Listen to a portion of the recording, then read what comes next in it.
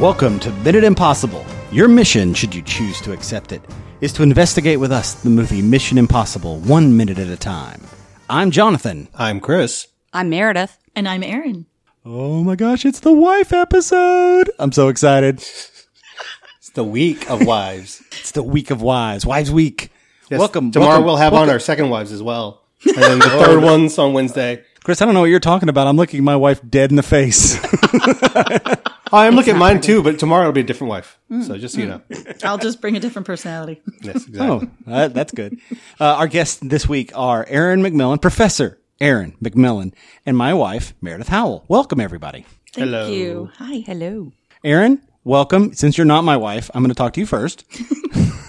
Welcome to the show. Thanks for coming. Thanks for letting Chris do this podcast. Thanks for having me. And I'm happy to have him busy. So it's good. And for years, I've been wondering what the hell to do with all his encyclopedic knowledge of movies. And this is it. This is his calling. So I'm really happy. Well, you figured out what to do with your encyclopedic knowledge. What do you do again? What are you a professor of? I teach film theory and screenwriting along with some English classes. Well, we are real big into film theory on this podcast, right, Chris? Oh, you know it. And Meredith, what do you do? I ask people for money. Oh, it's very timely. It's like the John Mulaney stand-up. You ask people for money that already went to that school? Yes, exactly. After they've paid tuition for 4 years, I come back a few years later and ask them for more money. That's fine. Can I ask them how to get a job to give them the money so I can get paid enough to donate back? I've always wondered about that. It's exactly how it works. There's no in between. Well, welcome. This is minute 96. This minute begins with some classic Jim-splaining and ends with Jim's quoting scripture. Guys, we're in it. We're in the last parts of the minute, and we're in the last week of Claire. Yes. We will no longer have to talk about Claire here in a little bit. Yay. Au revoir. Wow. I will see you later. No. Le Pant. Yes, I think that's what was missing from her entire performance was the Pepe Le Pew-ness of it all. Le pant, le sigh. Well, she is being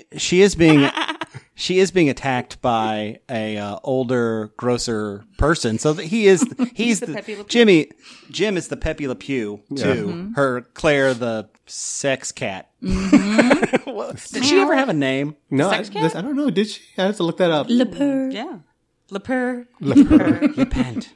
Le Pant. Well, as we left last week, Jim has barged in from waiting inside of a electrical closet. He's got a gun brandished. He's holding it out and pointing it at Ethan. And this is yet another scenario where Jim seems to always think he's like super cool and has everything under control. Mm-hmm. But this is something else he did not control, and he didn't see this coming. No. So we talked about it last week. He waited in the box while Ethan came in a Jim mask. And he knew what was going to happen. It's very Gimp. That's what I said last time. That Jim's very dressed up like the Gimp, and it's like some weird menage a trois sex thing that Ethan is dressed up like him, and it's all very strange. Yeah, we can queer theory the heck out of this one. He's not really good at planning missions. I'm amazed he's lived to this point as a spy. We're now at the culmination of this is the third plan just in this movie of his that's gone wrong. Oh, third. You're right. Yeah. Third. He's had Count three plans. Yep. The first one was to steal the Nautilus. He didn't know that it was a duplicate. It was a dupe. Mm-hmm. And the second one was the plan to get Ethan to steal the Nautilus and then get it from him in some way. Mm-hmm. And that's this. And then this third one is having Ethan give the money over to him and he kill Ethan, and then Ethan still takes the fall and he still stays dead. Do you think that he became a terrible spy after he tasted the goods? Yeah, yes. We're going to unpack that sentence. Oh, this minute we've had some upsetting minutes. Yeah, this one's pretty bad. I mean, it's like the words coming out of his mouth are just not enticing. Now wait. Let's give credit where credit is due. This is excellent screenwriting. No, I give it that. Robert really? Towne did a good job with it. It's just this is Chinatown level. This Yeah. is No. It's so creepy. That's what I mean. Jon Voight was improvising. Okay, there could be that. Yeah. You think there's some awesome outtakes where he's like, I've tasted the goods, and everyone off camera's like, oh God, no. Jim, her name, John, her name is Claire, not Angelina. Oh God, I'm not even. I'm not. Oh. Yeah, The original line was, I knew you would fall for it because she's wonderful. And Jon Voight thought he could punch that up a little bit and give it a little texture, put a little stank on it. Yeah. Like only Jon Voight could. Well, yeah, he says that he knew Claire's feminine wiles would work on Ethan, and he knows because he's tasted the goods, like Meredith said. And that's disturbing on every level. And that's one of the reasons why we're happy that you guys are with us this week. Because this is the first interaction that we've seen with them as a couple since minute 3 or 4. And that was barely a couple in that. Well, I guess it was a couple because he was telling her how to drive. So Right.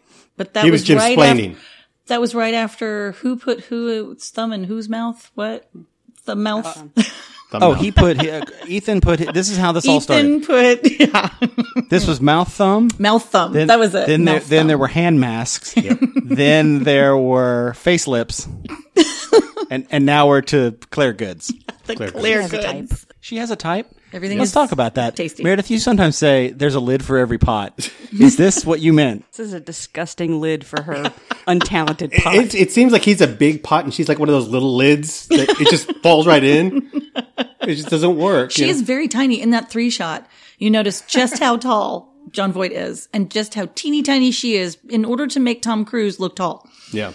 She has to In be order to make minuscule. Tom Cruise look tall, Yes. they have Tom Cruise standing 5 feet closer I to was the going camera. to say it's like forced perspective, Yes, like the Hobbits. forced perspective and an apple box, and she's way in the back, like this little teeny tiny fairy creature. She's actually right next to Jon Voight and Tom Cruise is like a mile in front of them. Okay, but let's talk about the lighting here. This is classic film noir lighting. Yep. This is fantastic. It is. All eyes. Absolutely. So we've got a film noir triangle. You've got film noir lighting.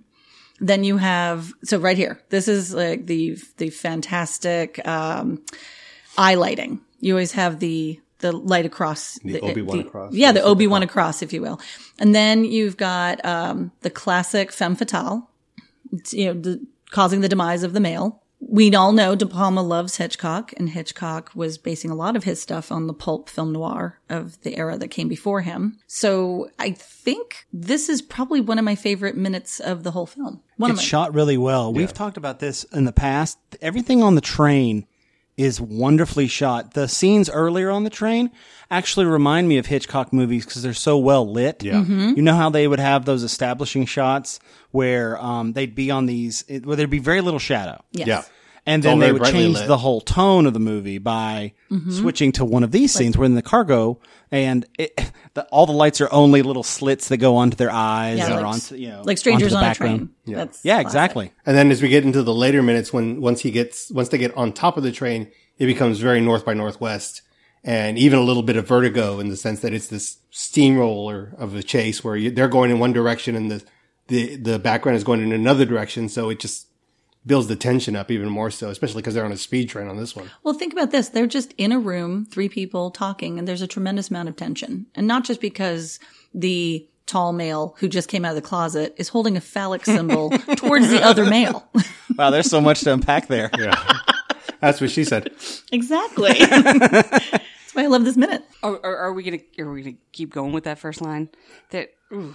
And then the fact that he says that, and almost in this entire scene, except for where it's paused right now, her mouth is open. Yes. Her mouth is wide open for Yes. most of this minute. Which really bothers me about actresses. When they're mouth breathers, I just want to somebody tape That's that up. Claire's, Manuel Beret's default face. Yeah, I was going to say. It's just a... She has resting guppy doing- face. Even look right there. Resting sex doll face. That's what it Yes, is. that's what it is. That's what. Yes, yes. It's resting sex doll face. It's like Ooh, real that's- doll right there. You know, I'm going to blame De Palma on that one. Yeah, that's definitely the Palma That's thing. a De Palma thing. Well, and it's hard when you watch the rest of the scene. There's more going on, and I can't believe I'm going to say this out loud.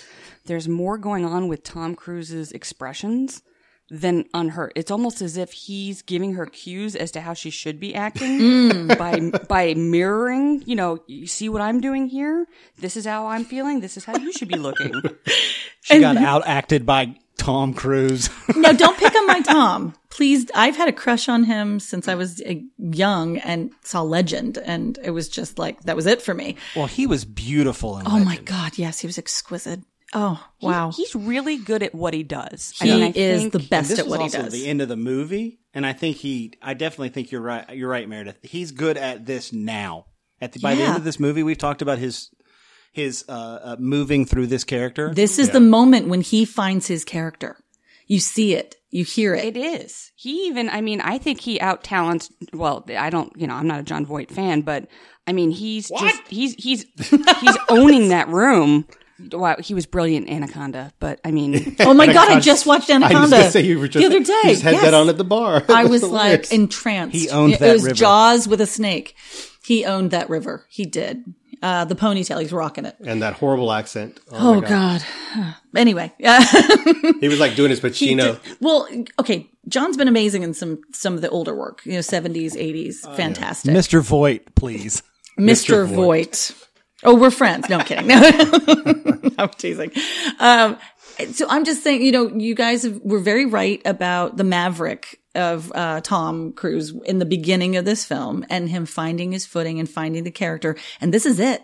The looks that he gives in this minute, the tone of his voice, the pitch, the steely eyes, the figuring things out. I mean, you see it in Rogue Nation. Yeah, you see it over and over again. It's that vulnerability, that feeling like, all that cocky just came crashing down. He's been had. And by Jon Voight, the guy who can't get any of his missions to work. And he's been had. Jon Voight, terrible spy. Yeah. And now he's worse than that. I mean, this is a huge crushing blow to his ego. Yeah. This is definitely the Ethan that we see from Mission Impossible 2 all the way up to Rogue Nation. And even what we're seeing in Fallout now, Absolutely. And he's got his hair that he had in Legend in 2. Mm-hmm. Yes, he has that long, creepy hair. I am not looking forward to 2. You and me both, sister. Okay. I love his hair. I love everything about him in 2. 2 is the reason that women come to see Mission Impossible films.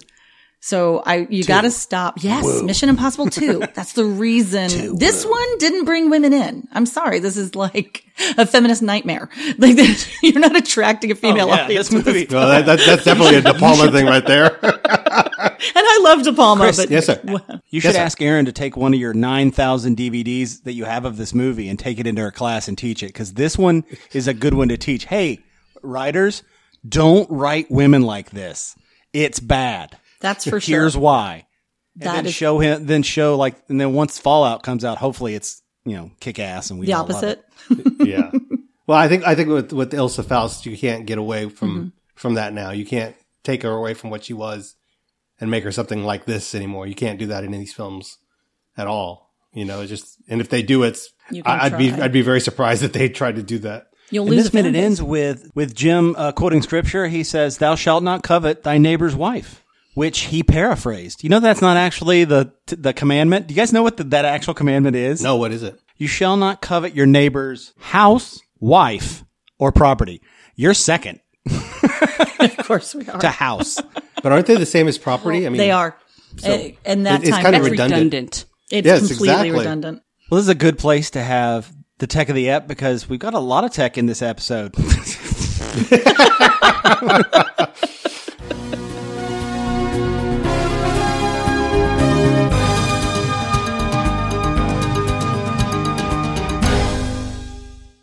We have no tech. It's yet again this. It's going to be a gluttony of tech for the last 5 minutes of this movie.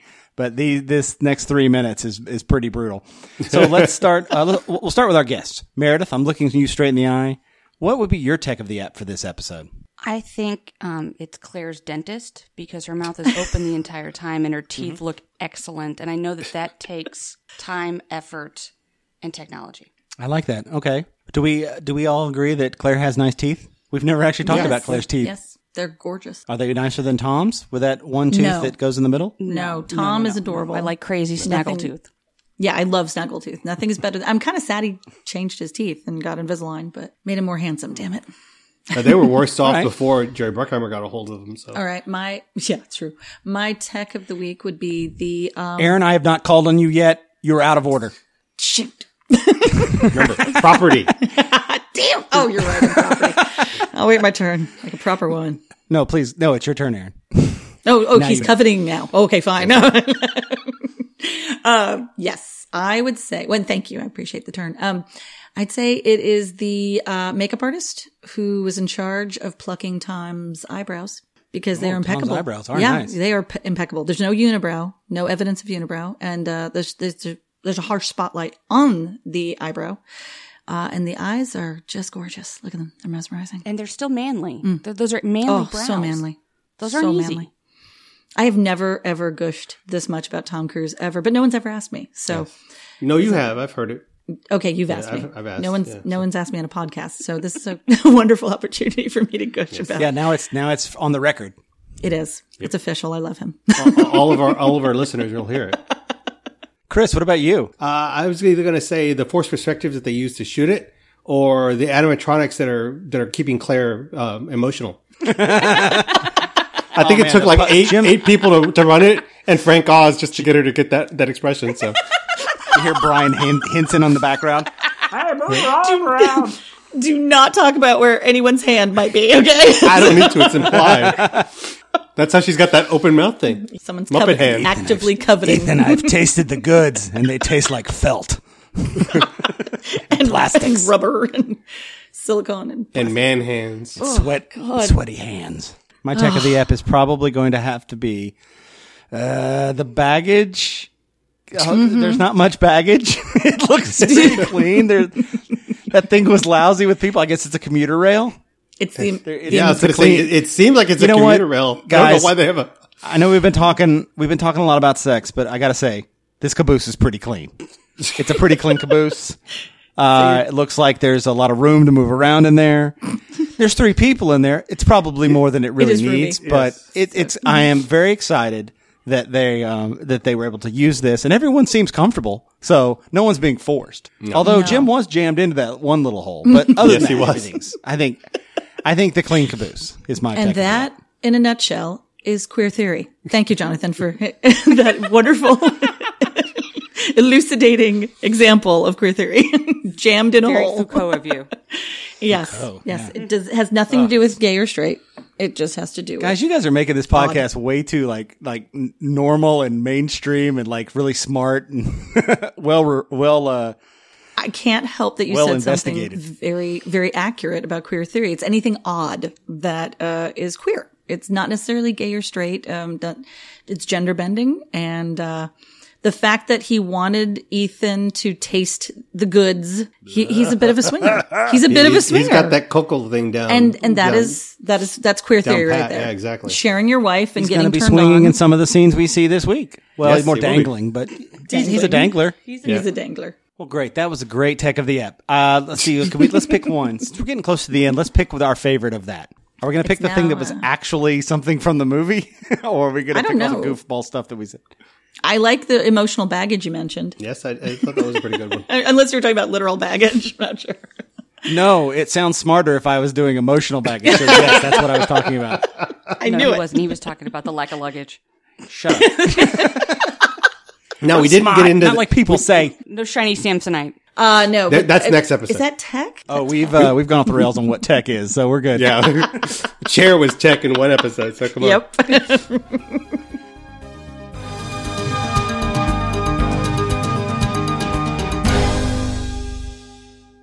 This is great. I hope you guys will be here tomorrow. You live in my house, Meredith, and Aaron, you live with Chris. Is that true? You guys still I know where she lives. Yeah, you know where I know where she lives. He can find me. She's got a tracking device. It's all good. I am your property. I have to have GPS at all times. If I'm done with the dishes and the mopping, I'll try and stop by tomorrow. Okay. That's cool. Yeah, I have to bake a pie. Barefoot. Well, if you'd like to taste our goods, please come to Facebook to the Impossible Minute Force, where we got the best goods, and they taste awesome. Meredith's just shaking her head no. This is what happens when I'm not supervised. I make bad decisions. You can also find us on Twitter. You can also find us where we'll talk any theory you want, queer or not. And you can, and we're also at. Don't you have a Patreon or something like that too? I always love that one. Oh, we also have a Patreon. Guys, we have a Patreon. That's right. We have a lot of different levels. Levels. I should probably actually look these up before tomorrow and remind myself of what the numbers are. We've had one Patreon who's come to us. To be fair, we only announced it to a couple of people, and we got one already. That would be Daniel. Name, last name redacted. That's going to be our new way of saying people's names because I don't want to say their last names. Wiped clean, That expunged. sounds spy-worthy, right? Expunged. That's for the Wiped next. clean. That's for Mission. Daniel, Hufflepuff. thank you so much for your contribution. It was one of the largest contributions. And on our Patreon, if you give the largest amount for just 1 month, that's $20, one time, you will be allowed to watch a movie that Chris and Aaron produced back in college and that I starred in. And Meredith was Aaron's in it, too. She knew I was I'm in doing it too. But she wasn't in it. I was there. Meredith was there. I had to helping watch it. a lot. I know she was there, but And Aaron was actually in it too. Jonathan, did you forget your head vixen? I know Aaron was in it. in it. I was. I know, but I thought the producer title would be cooler. Oh no, I want it all. I'm greedy. I'm like Tom Cruise. Yes. And Aaron was also in it. I was starring in it. I was producing it. I think I wrote it and maybe direct. No, I'm kidding. No, I was just producing it. I was in it. You were producing, you were in it. You wrote a couple and I was jokes. just in it. You I choreographed did. it. I You choreographed it. Oh, that's right. right. She That's choreographed right. it. You did choreograph it. Oh, okay. So anyway, Patreon. If you give to the highest tier, we're going to watch this movie live and comment on it. I have not watched it in 20 some odd years. So this. I watch it at least once a year. Yeah. What? Why?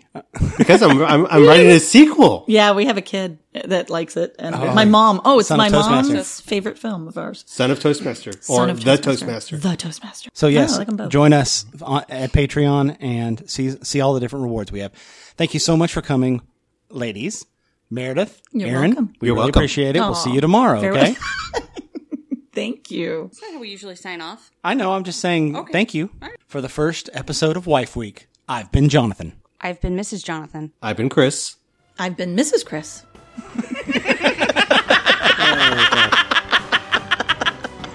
This minute will self-destruct in 5 seconds.